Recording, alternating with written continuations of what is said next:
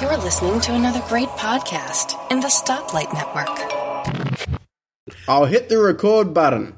Yes! Alright, I'll hit my record button. Alright.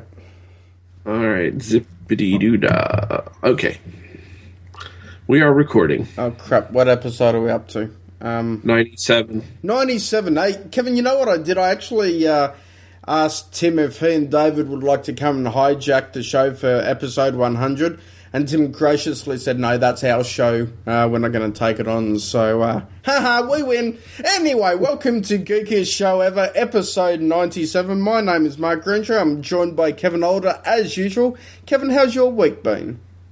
Oh, not too bad. It's been kind of cool, been a little warm. There's a chance of snow the end of the week, so all is good with the world. I can live. I'm glad you said that there was snow at the end of the week. I thought you were having hot flushes for a minute. No, I don't have those yet. I haven't hit menopause. Do we? I'm a bit worried. I know we hit midlife crisis. I don't know if I'm there yet.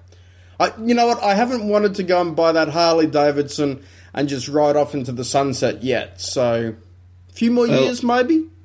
I'm afraid I might have missed midlife crisis. I might have been asleep. I'm not sure. Oh, crap. You got to go back. You got to do it now. Do it now.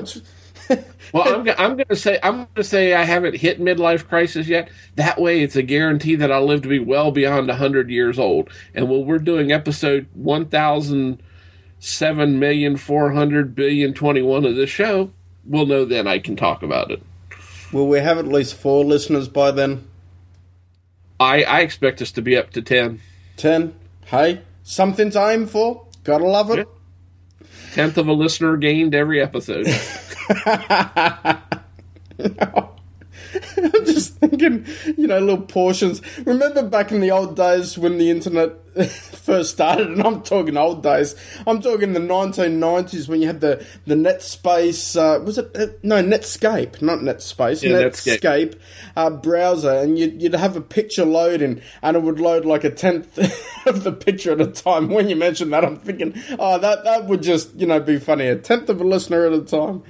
Just sort of, loading down the page. God, those were the days, weren't they? I mean... as a song, those were the days, my friend, they'll shall never end. I forgot it. Yeah, a few different... I think Andy Williams did it, and a few other people. So... you were talking about the portion of a person. I've talked about it before, one of my favorite old television sitcoms, to carry on a little bit from last week, was Andy Griffith. Mm-hmm. And there's a famous episode, and I know it's on YouTube, where he's talking to his son Opie, and he's talking. I can't remember exactly what he's talking about, but he goes on. That's 1.5 boys per something, mm-hmm. and the son's looking at him looking at him real funny, and he says, "What's wrong, Opie?" He says, "I never seen 0.5 of a boy, Paul." He said, no. He said, ain't nothing about a 0.5. It's a ratio. And he said, a ratio who?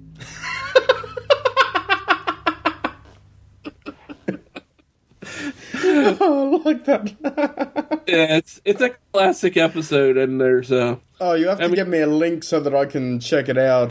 That'd be absolutely fantastic to see. That was a good one, Kevin.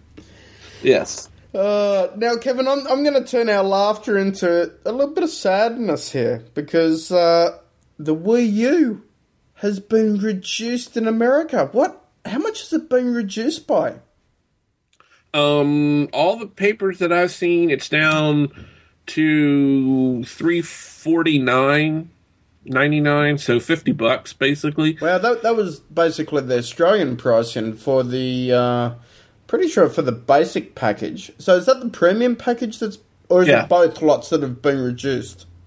I haven't looked at the other one. I mean, I've just been watching it because of, I purchased the premium back before Christmas, and I paid $3.99 US. It's down to $3.49. I'm betting that the other one, the 8 gig model, has been reduced as well. I just don't know how much. I haven't looked at it to see, because everybody seems to be talking about the 32 gig. You don't see much of the 8 gig model. Mm-hmm. So I'm assuming it's been reduced. And this is very disappointing. It's disappointing, but I can live with it. I know these things happen. You and I were talking before the show, and I think even if the Wii U doesn't become a overwhelming success in the games, which the original title games that are Wii U specific are for the most part around $60 US. So they're not cheap, but I think that's about the same price as Xbox and PS2 games are, or PS3 games are in the United States. So it's a premium price for some premium games. But the only good thing is it is backwards compatible. That was the one thing when I decided to get the gaming console, and I talked about that I was okay with. I'll buy it even if it doesn't take off. The Wii they're still producing new titles for the Wii itself. So, and we've got quite a library of games for the Wii, so Well, certainly the sales have dropped on the Wii U, and I think it was in Japan where the Wii actually outsold the Wii U, which, that's not uncommon because, you see that all the time when Sony had the PlayStation 2 out and then had the PlayStation 3 out. The PlayStation 2 at one stage was selling more than the PlayStation 3, and it's purely based on economies of scale. You've got a $500 brand new console versus a $100 console. A lot of people don't care. It's a lot easier to swallow that $100 price tag. I mean, look now, I can go down to my local gaming store, pick up the original Wii with Mario Kart and the steering wheel and two controllers as well. And, that's going to set me back $149. And it's, you look at that and it's like, okay, that's a compelling thing. We had family who, for Christmas wanted to buy either a new gaming system. And they were, asking me what would I recommend. And I actually recommended to them the Wii over the Wii U because they didn't have internet. They rely purely on 3G internet on their iPhones, and that's the only internet access they've got. So, as you'd know, Kevin, every time you buy a new disc or every time you want to use it or use the features initially with the Wii U, you had to do that pretty hefty update to the system in order to have it functioning properly. So, people who don't have the internet or don't have large data caps or, families who don't even want their kids, on the internet that much, something like the Wii is still an absolutely solid, fantastic system. It's just, it's a real shame. I mean, I didn't go for the Wii U yet because I thought about it and I don't play as many games as I used to. I'm just, I'm still interested in them, but I think I gawk at paying that $50, $60 price tag for a brand new game. It's got to be really good. And, okay, you're going to get some first-party titles that are definitely worth paying that money for. But, you just... take, for instance, the Aliens... what was it called? Aliens Colonies? It might be Aliens Colonies. Anyways, based off the second Aliens movie. So, actual aliens with the S in the Alien franchise. And, for fans of that movie, it's perfect because it matches the movie. So all the scenes and everything are matched, and you just literally play through as one of the characters, which is really cool. But it's been getting bad reviews. And look, I played the last Aliens game, and it was just a shocker. I didn't like it at all. And that was on the PlayStation 3, and it was like, I finished it in like 4.5 hours, and then I went, well, that's it. And then the multiplayer component was crap, and there was a lot of holes in it, and it looks like that Sega sort of released it without fixing the holes of the previous game, and it's carried through. So, when you have games like that, it's disappointing. But then on the other flip side, and you think because this new system's HD, you'd think that you'd get some of the HD titles moving across. We've seen, Assassin's Creed 3 come out on the Wii U, but what I'm wondering is, hey, where's Assassin's Creed 1, Assassin's Creed 2, But they're on the Wii. No, they're not on the Wii. Assassin's Creed never came on the traditional Wii. Huh. I thought it did. No, it never came on the traditional Wii, which is why it would be perfect. Why not bundle it in like a 2-pack, sell it for full price, but, you know, you get the games a little bit cheaper because, you know, the story goes... It sort of finalises in each game, but it also continues on. So there's a good continuation, and people who like the third are going to just enjoy going back to the first and the second. Of course, the first game's going to be, you know, graphically not as impressive. It was made in 2006, released in 2007. But it's still going to be a good game, and it would work well just to have it re-engineered for the Wii U. And look, maybe there's not enough money for them to go back into the source code and tweak it and release it. Who knows what they're really thinking, but... I look at the Wii U at the moment, and I'm seeing the PlayStation Vita. I'm just seeing great hardware, really inventive gameplay options. You know, the Vita's got the rear touch screen, not touch screen, but touch pad that allows you to interact in a different way. The Wii U allows you with the new controller to interact with a different way with the new games. But there's not enough games supporting it. You know, it's been out for a while now, and I'm just not seeing it. And then Star Trek. There's a new Star Trek game coming out next month, Kevin. And it's not supported on the Wii U. And I look at it and it's like this Star Trek game is going to be the Star Trek game. You know, I've had to tolerate all the different Star Wars games, always been superior to Star Trek. This is the first time that it looks like they're going to make a Star Trek game that's just going to be perfect for the fans. Just wonderful. Absolutely wonderful. And, you know, it's on PC. So, I mean, you know, for argument's sake, you've got a really powerful iMac there. You run Windows in VM. You could, you know, even boot camp into Windows if you wanted. So you'd have no trouble, you know, run the PC version. Especially with the graphics cards you've got in there. But for someone like me who's rocking an older Mac and you know, no longer has the PS3 and doesn't have an Xbox, you know, it's challenging. It's like, oh, do I go out and buy one for this console? And it's like, but I've got all these Wii titles. Can't they just bring it to the Wii U? Because then that'll add into, you know, the games that are available, and then I'll actually pick up the Wii U so that the kids can still have the Nintendo games. You know, I don't really want to go back to 2 consoles. You know, I've been there before. I've done that before. And the problem is one always sits there getting dust on it, which is, more often than not was the Wii. So, you know, what's funny is when you actually have a high-def gaming system and then you've got a standard-def gaming system, you tend to go for high-def even if the games are a little bit crappier. You just, I don't know what it is. It's just, well, I do anyway. It's just a psychological barrier that you sort of think, oh, I'll go that way. Couldn't a Vulcan mind meld or something like that fix that psychological barrier?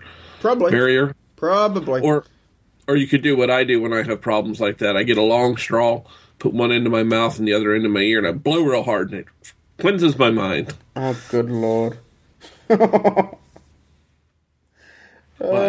You know what? I got nothing to follow up on that one. Doesn't everybody do that? No. I don't know anyone who's ever done that. I know one guy who sucks tea bags, but, you know, never heard of the straw blowing into the eardrum. No, must be a... you have a small mind. It just goes right by it. Well, you know, so that's my problem. You know, it's pretty hollow up there, so just go... Just like a wind tunnel. Anyway, but you know, the gaming console, and it's funny. Now I have the Wii U down here, and I have my original Xbox. We have the Wii upstairs, and then in the bedroom I have an Atari 2600 that I got for Christmas, one of the retro systems. So I've got multiple gaming systems. I really play hardly any of them. I've been obsessed. The only game I've been and I've got a DS. Remember, I inherited a DS. I haven't picked that up in probably 3-4 weeks, at least. I want to play it some more. The game I've been obsessed with of late, though, is I've been playing Sky Gamblers, which I think I've mentioned before on the on my Mac. And if you're a flight simulator purist and all this stuff, no, you're not gonna like it. It's gonna be different, but it's a good shoot 'em up, fun style arcade flight game, and I had just been having a blast. I've been trying to level up, and I'm up to, I think yesterday evening I made it up to second lieutenant in rank. So been ranking it. It takes, I think you get a new rank every 5,000 points, and then the most I've ever scored at one time was like 123 points in a death match. So, but I'll fly a P-51 Mustang and take it up against a P-80 Shooting Star jet, or what was the German jet? I can't remember the one they came out with right at the end of the World War II, and the different things. So I go up against those and I can defeat them. Awesome. I'll turn, start to black out, hit the machine guns until I start to come back, because I'll rev it up to full speed. But hey, it's fun. There was what was it called? There was a really good game that was released on the Wii originally back in 2007, which was very similar, arcade style, but it was based around World War II. But it was just a really good shooter, and I haven't really been that much into flight sims or even flight shooting games. Some of them are hit and miss. It depends on the controls. If the controls are great, it's a great game, and I love it. If the controls are a bit iffy, then it's like, yeah, not really. But no, it sounds pretty good. Yeah, I don't use all the controls. I need to get a joystick. I haven't had a joystick in eons. So I need to get a... What? Those things. I haven't seen one of those for... Well, actually, no, I shouldn't say for about 20 years. Personally, I haven't seen one and used one for about 20 years. But, when I was working for Games Warehouse, we used to stock them for anyone who wanted to, do flight sim. It's actually quite incredible, because the old joystick used to be really used by... You could use it for anything. You could use it for platform games and so forth. Certainly 2D platformers. I think really when things changed and then the 3D platforming came in, it became less capable. And also when the multiple buttons came in as well. There's only, so much room on that joystick, and, a lot of them are quite complicated, and you can actually program them and everything, which is cool, but it just, the gamepad kind of killed it, I think. Yeah, right now I'm playing with the keyboard, so I mean it works fine. I'm wearing my space bar out, shooting the hell out of it. But I want to get a joystick and try it, but I'm just going to get a cheap USB joystick and give it a shot. If it doesn't work, I'm not going to be out but $10-15, and I'm not going to sink a ton of money in it. But it's a good first-person shooter. But, joysticks used to get used for everything. I used to have I had a really fancy Microsoft joystick at one time. They had for flight sim, because I used to play Microsoft's flight sim simulator. Really? Yeah, that was the game back when you were still pooping in your pants. That was the game to play on the PC when you were PC gaming. And I've got to ask, Kevin. We're geeks. No, actually, I won't ask that, because that's a bit risky, and forget that I butted in there. Now you have mine and the listeners' curiosity piqued. Yeah, no, I'm not going to go down the let's have a joke about joysticks. No. I had something to say, and then I think it even pushes a little bit further than where we normally go. It was actually quite funny, or I thought it was anyway, but no, I better not do that one. Yeah, we'll hold off on that one. Just for today. Maybe next week. Yeah, I got a mental image that I don't need. Anyway, but the Microsoft one was really pretty good, but it was, that was back in the day when you had to have that, was it a 15-pin connector or something? It was a special connector on the back. You put a game port on the back of your computer back. So, I mean, I used to play a ton of games, but I really don't play that much anymore. I need simple games. I've aged, I can't think really fast. My my reflexes aren't what they used to be. Squirrel. Oh, sorry. But it's just like one of the most popular games is Madden, the Madden American football games. That's one game that escapes my understanding, but I understand the game. I understand the game of football. I understand the concept of playing football. I understand what to do in certain situations in football, but I'll be damned if I can figure out the controller. If you want to pass, you hit this A, B, X, drop back, Q, R, Q. And what the hell? By that time, they're tackling me. I'm like, It's funny. I've always enjoyed, say, for instance, the ice hockey games. But I think back to the days on the original NES and then the Super NES, and they were sort of simple. It's like pass and goal and so forth. And then tackle and stuff like that. Now you do have 20 different button combinations to press and remember. And then the problem is, it's not that you can't necessarily learn them, but if you don't play them for a couple of days and then you go back to them, it's like, what am I pressing again? It's just really awkward on some games. Yeah, that's why I like games like I love to play the Simpsons game that I have for my Xbox. It's very simple. You have an accelerator, you have the brakes, you have the steering.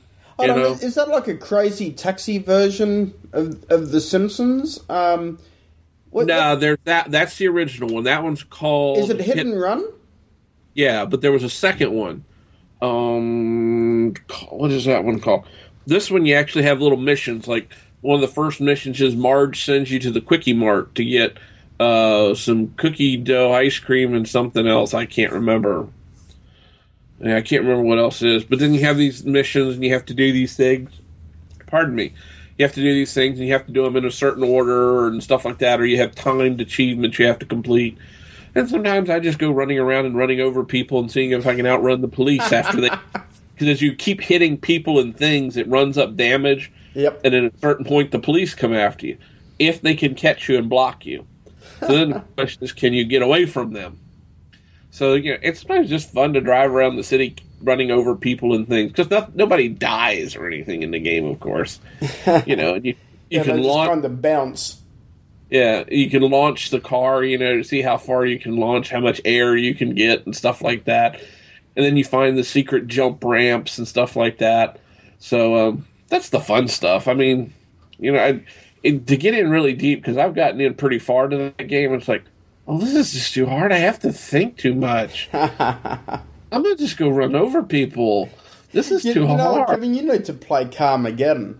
That's the best carnage-based, let's just run down people in the streets. I used to love playing that game for hours on end. And, I'm a product that you can actually say and prove that playing computer games and violent computer games doesn't make you a mass murderer or anything like that, because I haven't run down people in real life. Well, I do have a pedestrian strainer for the front of my truck. A bull bar? No, a pedestrian strainer. What's that? You hit people, it strains them out so they don't get all stuck up under your car or anything. Oh. It's a joke. I know, but I had a mental picture come in. Oh, now I'm feeling a bit queasy. Oh, talking about all the blood and the guts and entrails and everything like that.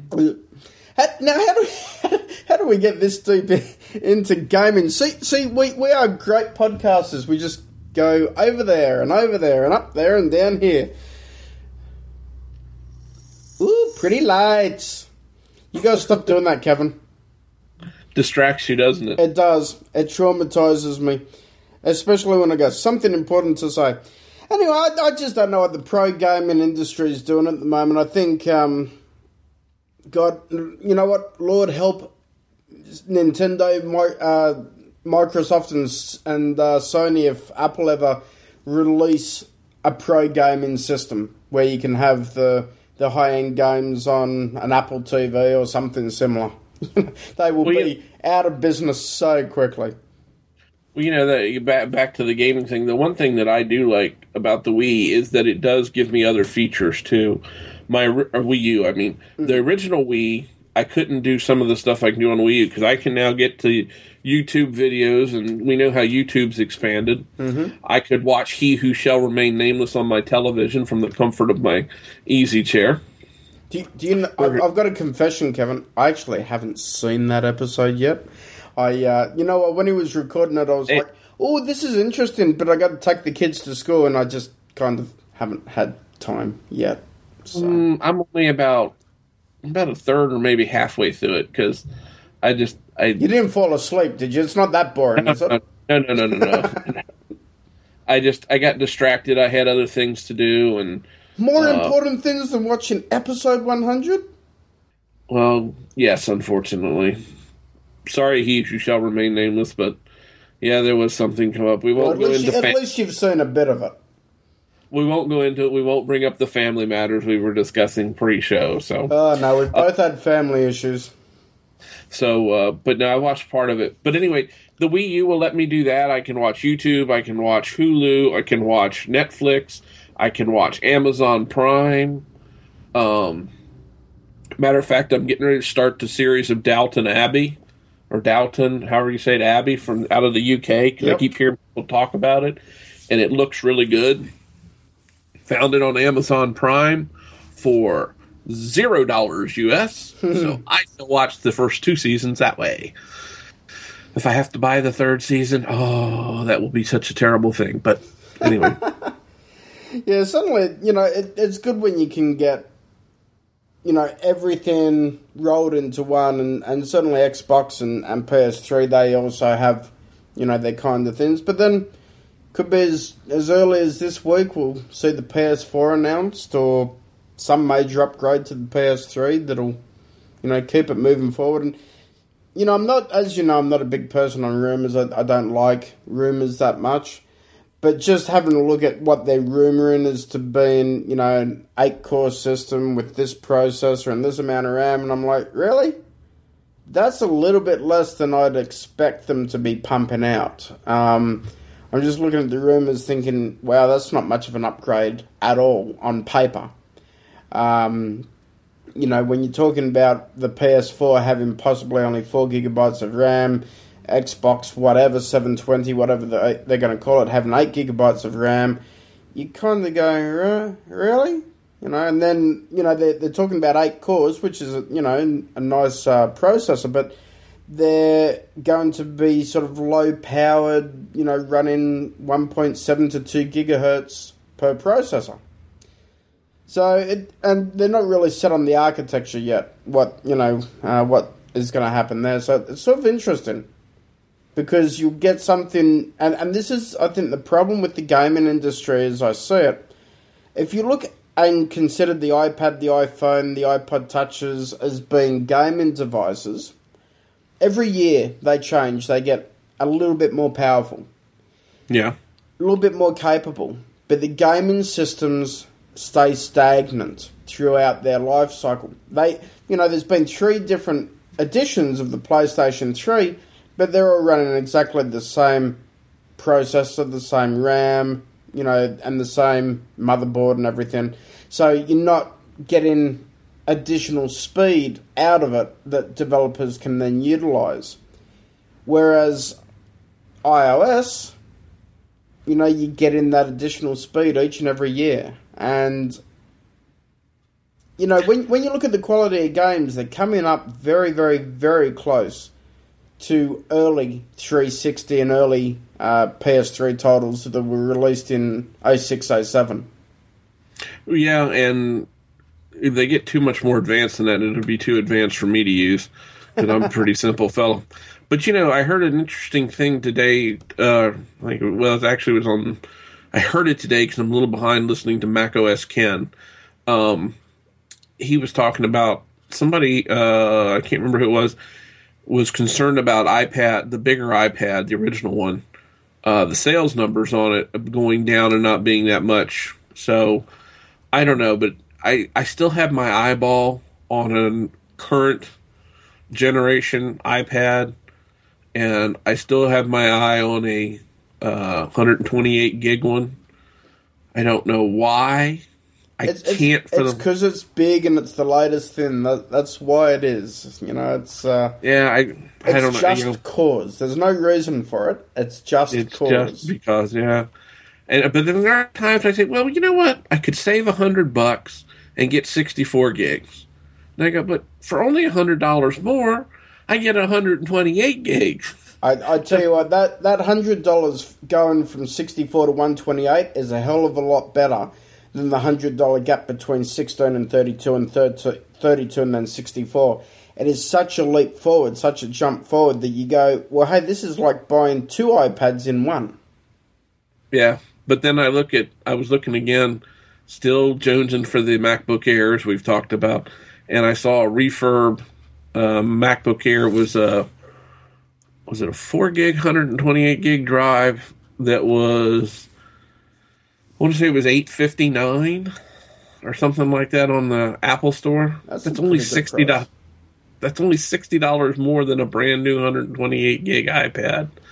So it's like, oh, what would you use more? What would you get more fun out of? I mean, you know what? I'm amazed at how many people like myself are turning to the iPad and able to use it for the majority of tasks. I still love my Mac, but the big desktop operating system just isn't always necessary. I'm finding that I'm getting a lot of stuff done on my iPad, especially now that I've got the Photoshop Touch app.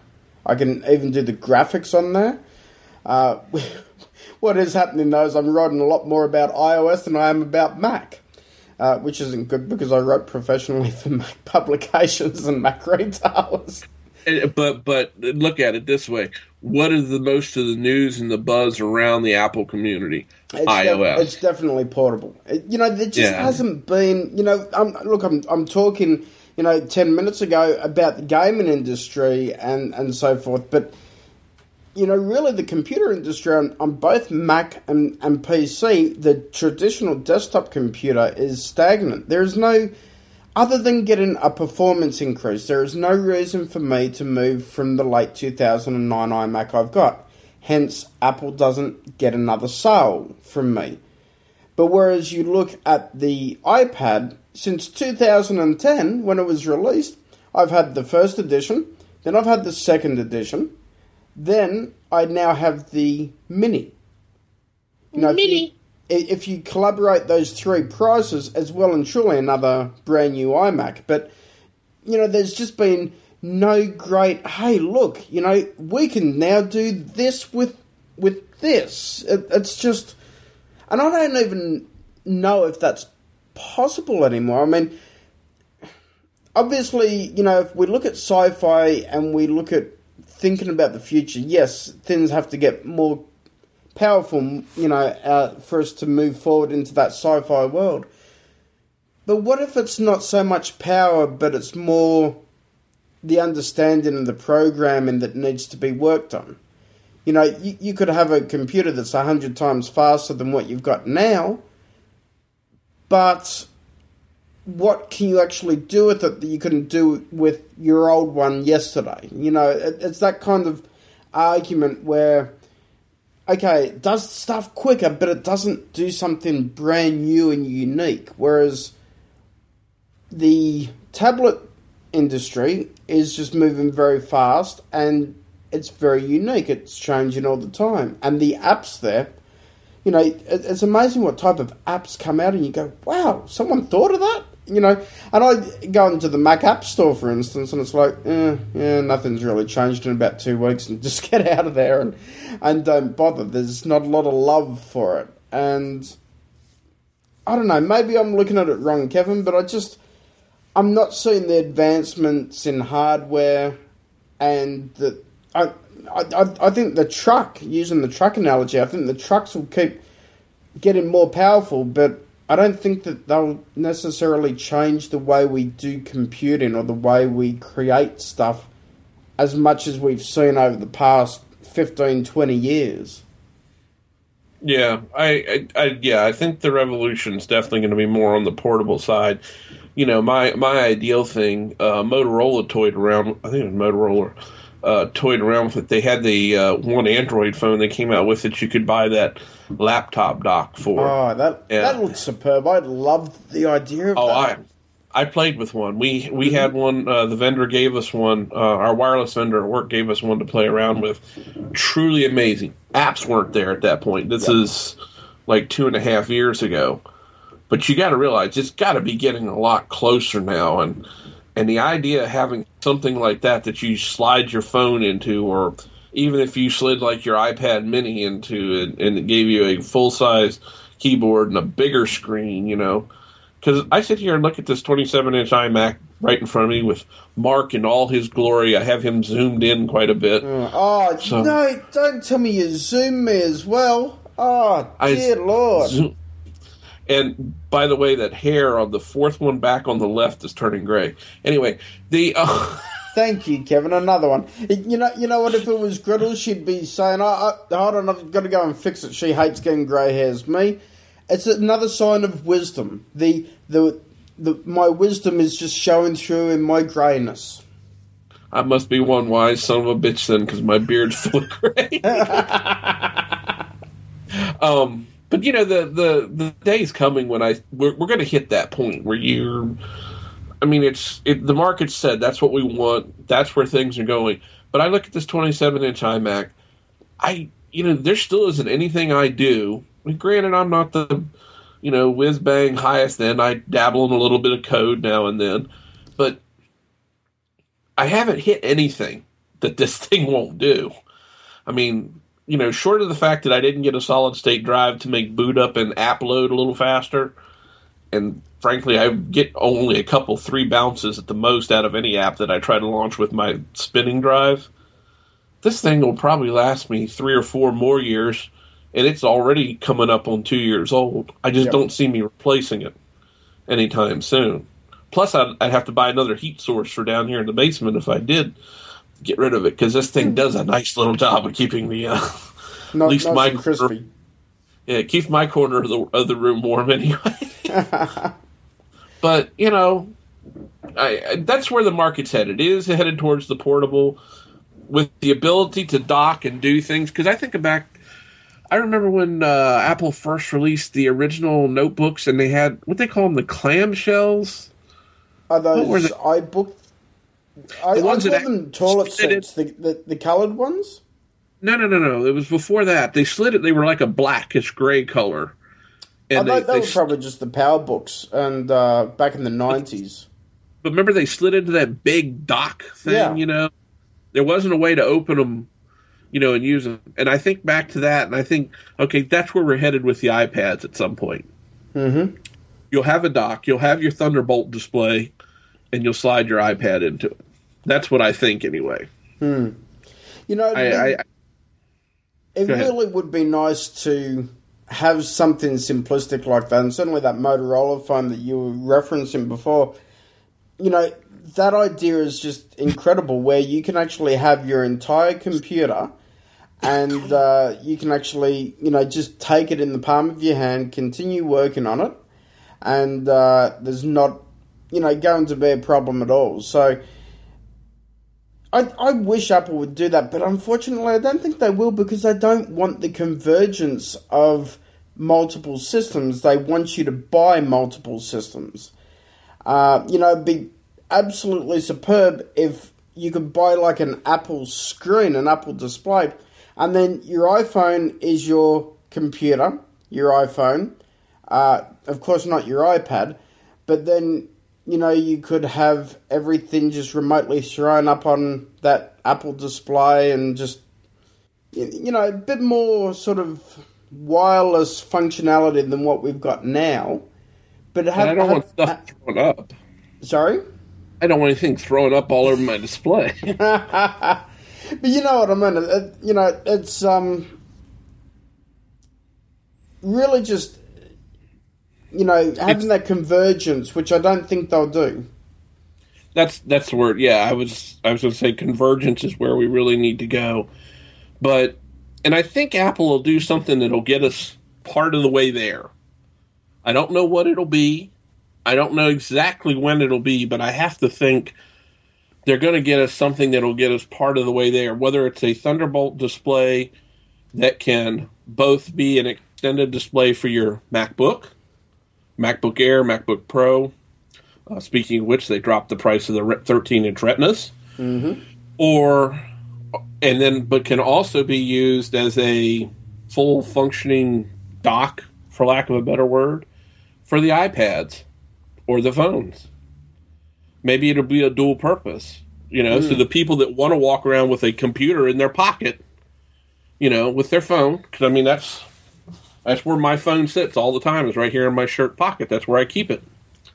And then walk up to a display and sit down and start doing their computing work. That's great. But if you've got a MacBook and you want to, or a laptop and you want to use it that way, so much the better. So it'll be interesting. What is the old saying? Should you live in interesting times? I can't remember the saying now. It's crap. It was a famous philosopher said that they wish you to live in interesting times or something like that. Okay. And something about the best thing to do is to live during interesting times or something like that. I think it was Confucius or some shit like that, but I don't remember. You know what? I wonder if every person has lived in interesting times, though. We say we live at, one of the pinnacles of interesting times where technology has been devised and we're moving, into that sci-fi reality now. We're sort of moving forward. But, 50 years ago, 100 years ago would have been interesting times too, surely. But in a different way. Yeah, in a different way. And may you live in interesting times. That's the quote. I can't remember who said it now. I'll figure it out.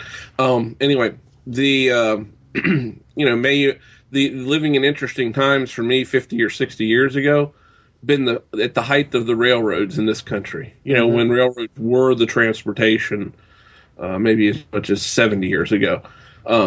I think that would have been great because they always use the analogy that had Union Pacific, which is one of the largest railroads in this country, realized that they were in the transportation business and not the railroad business, you'd probably be able to catch a flight on Union Pacific Airways right now. But they didn't realize it. So, it'll be interesting to see that. Does Apple realize, and do the other computing companies, your favorite of which, Michael Dell and his company, learn where they're at and what they need to be, or do they try to hold on to that old model and stay with it? Oh, and you know what? Speaking of which, the man who shall remain nameless actually sent me some feedback about the Dell comments, which I forgot to send you, and then we forgot to play, and boy. Next week. Next week we'll do that, man who shall remain nameless, and Kevin's throwing up his middle finger at me. He is not a happy camper. I blame you. You blame me for everything.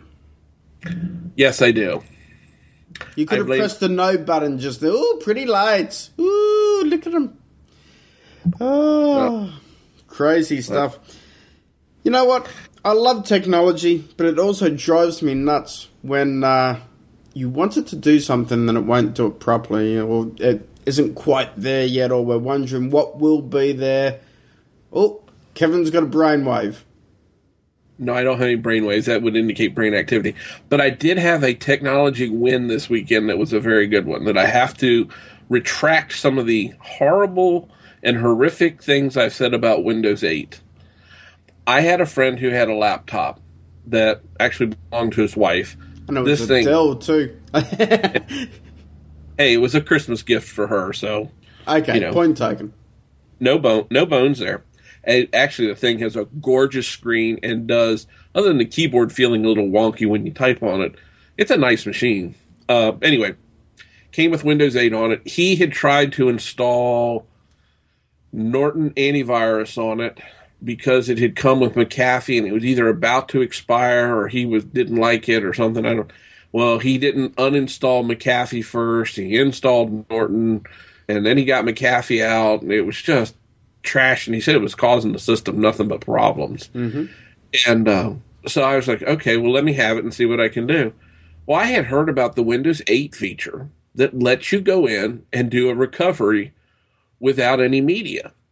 There's no media to install. And I thought, well, I can't believe this works. Well, sure enough, I dug down into it, although getting there is kind of weird. It's buried down in the charm section, the settings general. And there's a couple articles online about it. Microsoft has a good one. And I was actually able to completely wipe the machine, reinstall Windows 8 to the factory refresh without ever putting a piece of physical media in the machine. Now, granted, it took a while to do it. Holy crap. It took a while to do it. It took probably 2 hours. But I mean, Still, all I that's did was Microsoft. I plugged the thing in. I went through it, said, are you sure you want to do this? You're going to wipe out all your files, all your settings. Everything's going to be wiped, complete. But there's also another one that you can do that copies off your settings and stuff and only refreshes Windows. They said, is Windows running slow? Is it having problems?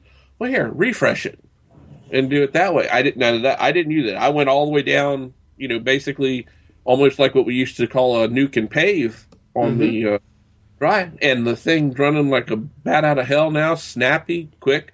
I ran the updates on it. It had a shitload of updates to do. So I did all the updates, got it all refreshed, got it up and running, and it runs great. I'm going to hand it back to him tomorrow. But most of it did on its own. I really have to give Microsoft kudos for that. It works. That's and it works impressive. I mean, I'm sorry to Microsoft. I'm not sorry to Steve Ballmer because the man's a monkey, but a sweaty monkey at that. But, it really did a nice job. So if you're out there and you need to do it for a family member, you have somebody that's stuck in the Windows world for whatever reason, hey, do that. It'll clean the machine up for them, and they'll be back good as new. It was quite enjoyable. I mean, Windows 7 has been easier to do than previous versions of Windows was to do a nuke and pave on. But I'll have to say, this was quite a joy. The only problem is with Windows 8, though, is if you don't have a touch screen, oy vey. What a pain in the tuchus. I'm hitting the Windows key all the time to get it up so that I can slide over, get to the charms, and do all that crap. And it's like, this really does need a touch screen. So if you got Windows 8, for God's sakes, don't buy it on a non-touch screen system because that's a pain in the butt. So it really does need a touch screen. So yeah, I'm just going to stick with Windows 7 for now. I'm quite happy with it for the occasional bit of usage I do.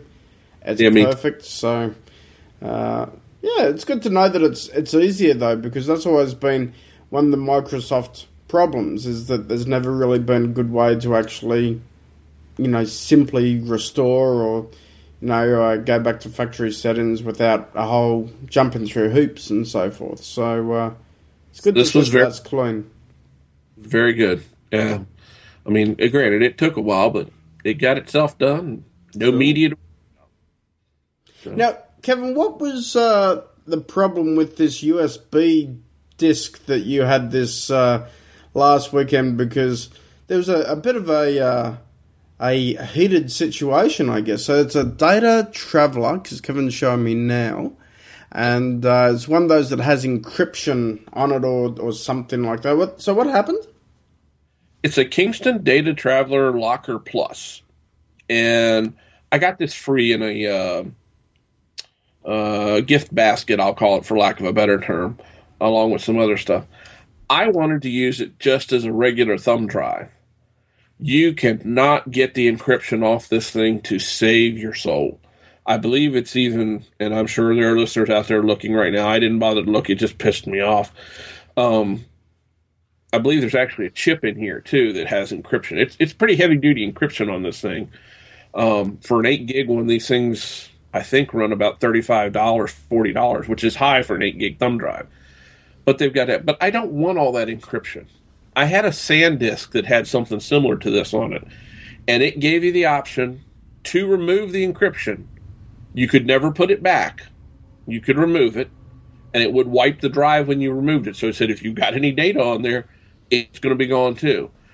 And that's really, as I thought more reflectively, I tweeted about it. A lot of people replied back to me, and I got it. Just ticked me off. It hit me at the wrong time yesterday morning too. Is part of the problem. I had enough caffeine, yeah, so it just ticked me off. Okay, and the things. I mean, it would be good if I really needed that. I don't want the encryption. I just want a frickin' thumb drive. I mean, I have a thumb drive addiction. That's been a well-established fact. I have bags full of the things here in my desk drawer. I cannot not buy a thumb drive if I see a good deal on one.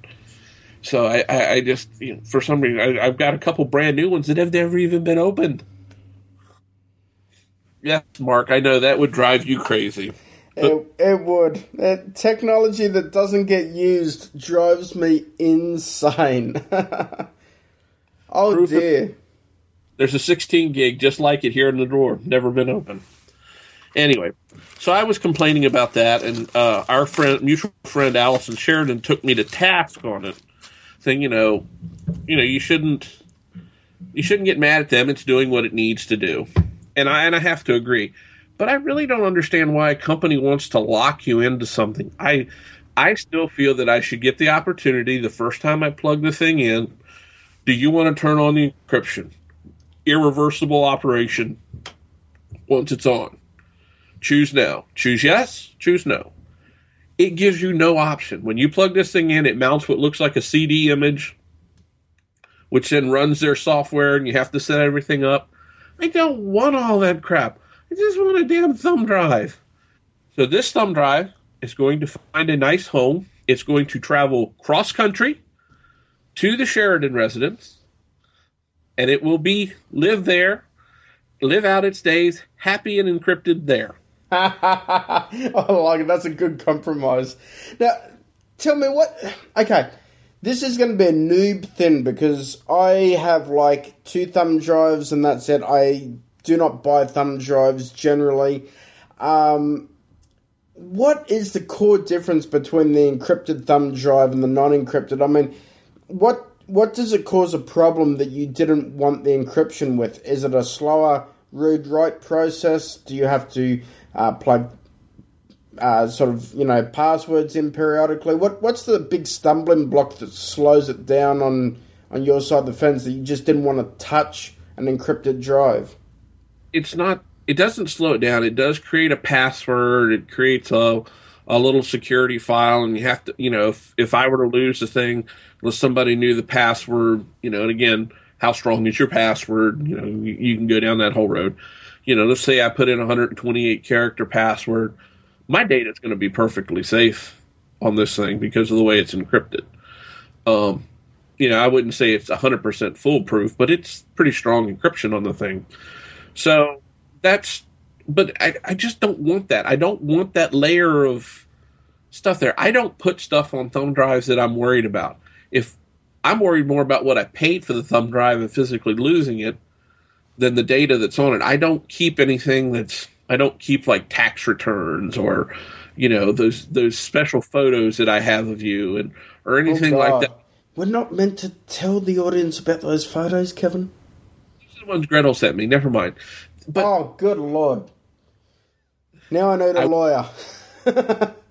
Purple Tutu. Very classy dude. Anyway, but I don't keep anything on these drives that would embarrass me or super secret, and it's not that I don't have it usually at least 2 other places anyway. I just want the drive to work. I just wanted to reformat the bloody thing and use it. And I couldn't do it. It won't let you do it. You cannot get past this encryption. It's good software if that's what you want. But I don't want it. I just want the damn thumb drive.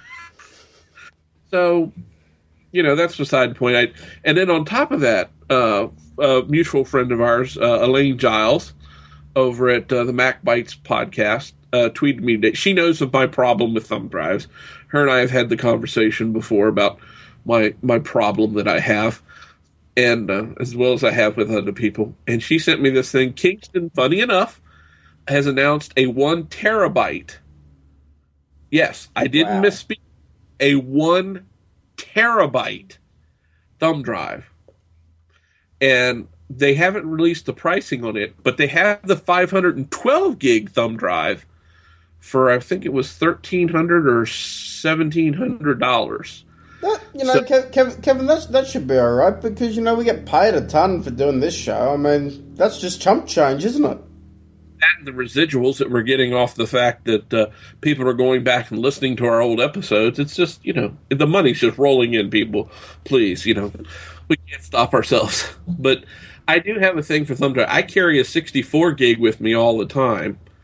And I've been eyeballing the 128s. They've come down to around $80 here in the U.S. I'm going to have to buy one. That's actually a good price for that size when you consider what it is. That's a very good price. The 64 gig is the first one I've carried for this long. It hasn't gotten full. So it's about 2/3 full of stuff.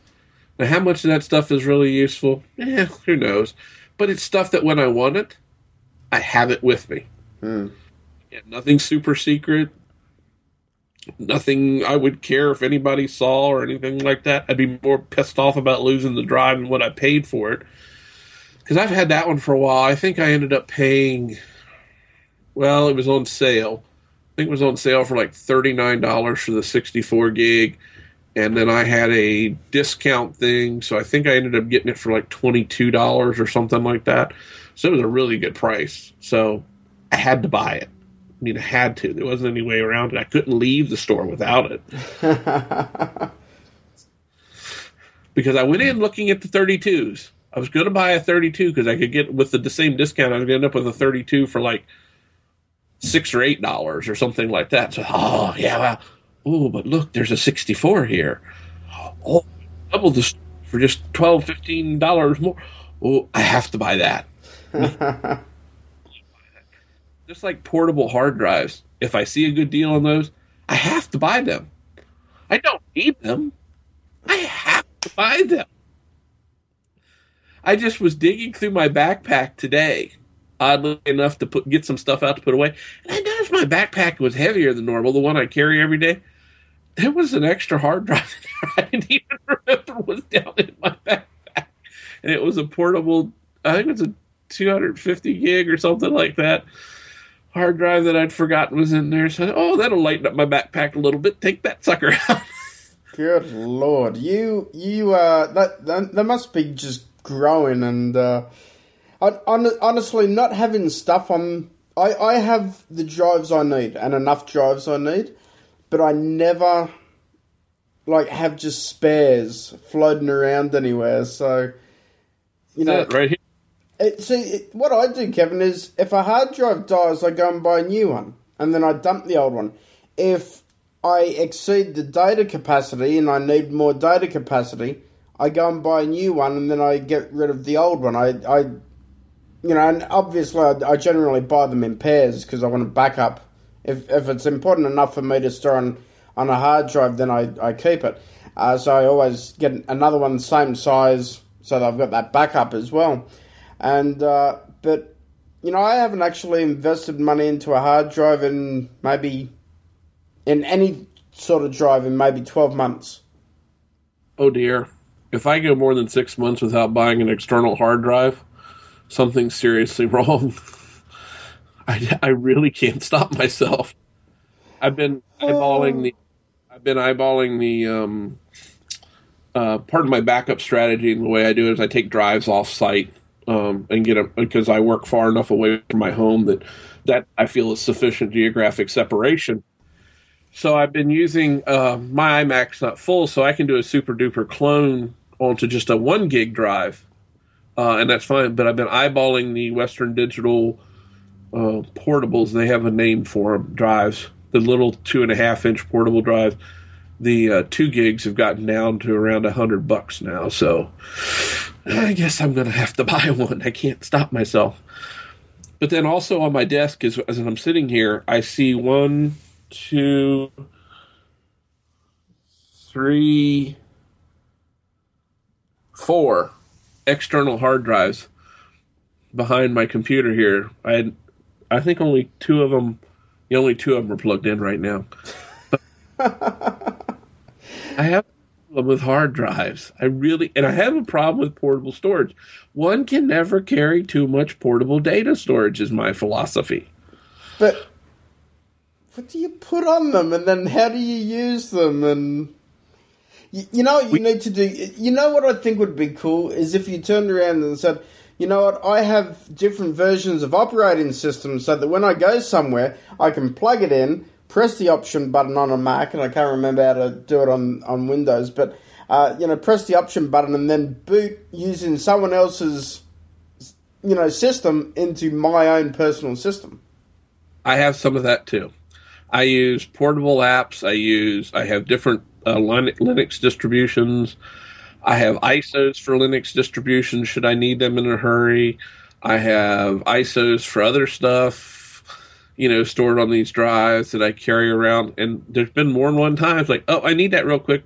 Copy it, burn a CD or whatever, and I'm ready to go. So, I mean, it is a sickness, but I think there could be worse things. I really think I could have worse addictions. But I really need, and thumb drives, I probably buy one a month. I average out to about one thumb drive a month. I don't, do you ever burn them out and they just stop working? Yes, I have burned a couple out. But I also still have a couple of my 2 gig thumb drives around and stuff like that they still function. And some of them have really pretty lights on them when you're accessing them too. So you keep pointless sized thumb drives around just because? I have my very first thumb drive. It's a 64 megabyte or 32 megabyte thumb drive. Wow, it's like put 5 sons on there. My entire iTunes collection on it. But anyway.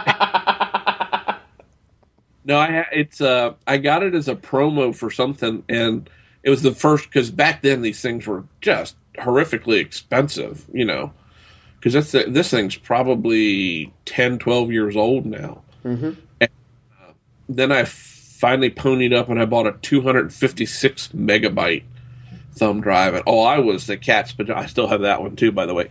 I was the cat's pajamas with that. And then I got my first 1 gig, and then I started buying the 2s and then the 4s, and now I buy 8s and 16s like people buy cheeseburgers at McDonald's. And I look at form factors and things like that, and now I'm buying the 32s and the 64s. And as I said, I saw a 128 that I might have to buy. I can't stop myself. The only difference is I just got paid, so I'll have to wait a couple weeks. Oh, dear. Poor Kevin. Kevin has obsessive compulsive disorders when it comes to USB thumb drives. Be hard drives or portable hard drives too. Yeah, it's a burden that I must bear. Oh, well, you know what? They're only going to get bigger, and there's only going to be more of them, and one day you'll have so many that you could probably build a house out of them if you stuck them all together. Oh, no, I've given him an idea. This is not good.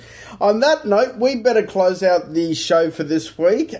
Kevin, where can the listeners find out more about you and follow your addiction to USB drives? Well, you can always go over to Twitter. You'll find me on Twitter at twitter.com/BIG_IN_VA. Or I've been hanging out a little bit more on Google+, going sniping in with some witty comments or criticisms, critiques, or just being a complete asshole sometimes. Never. Not you. I didn't learn from you. Anyway, but you can find me over on Google+ at plus.KevinAlder. Kevin Alder. So that's the best place. Fantastic. And for anything relating to me, simply head across to markgreentree.com.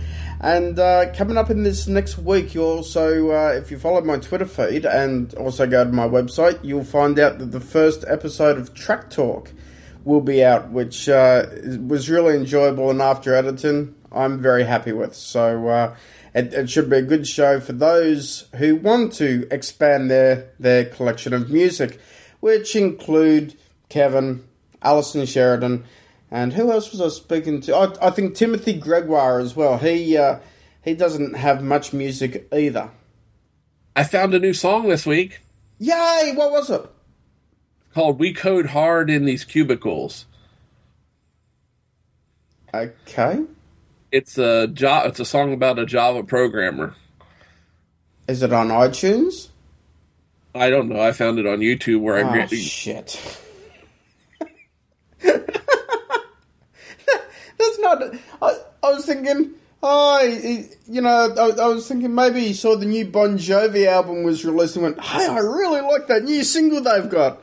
No, it was just some guys getting together making a YouTube video, and I actually read it was made by Oracle to promote the Java scripting language. It was a promotional video, and the song's just. I was listening to it because when I was watching, I wanted to listen to "White and Nerdy" by Weird Al. And it came up as a recommendation after that. And I said, all right, this is my kind of geek song.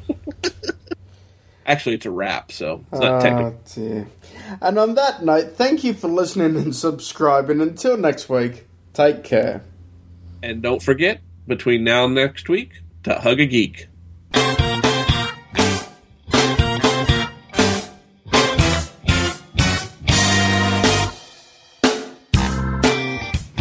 Lisa Pacelli, Suzette Gilbert, Vicky Stokes, women, savvy, geeks, 3 geeky ladies, technology from a female perspective.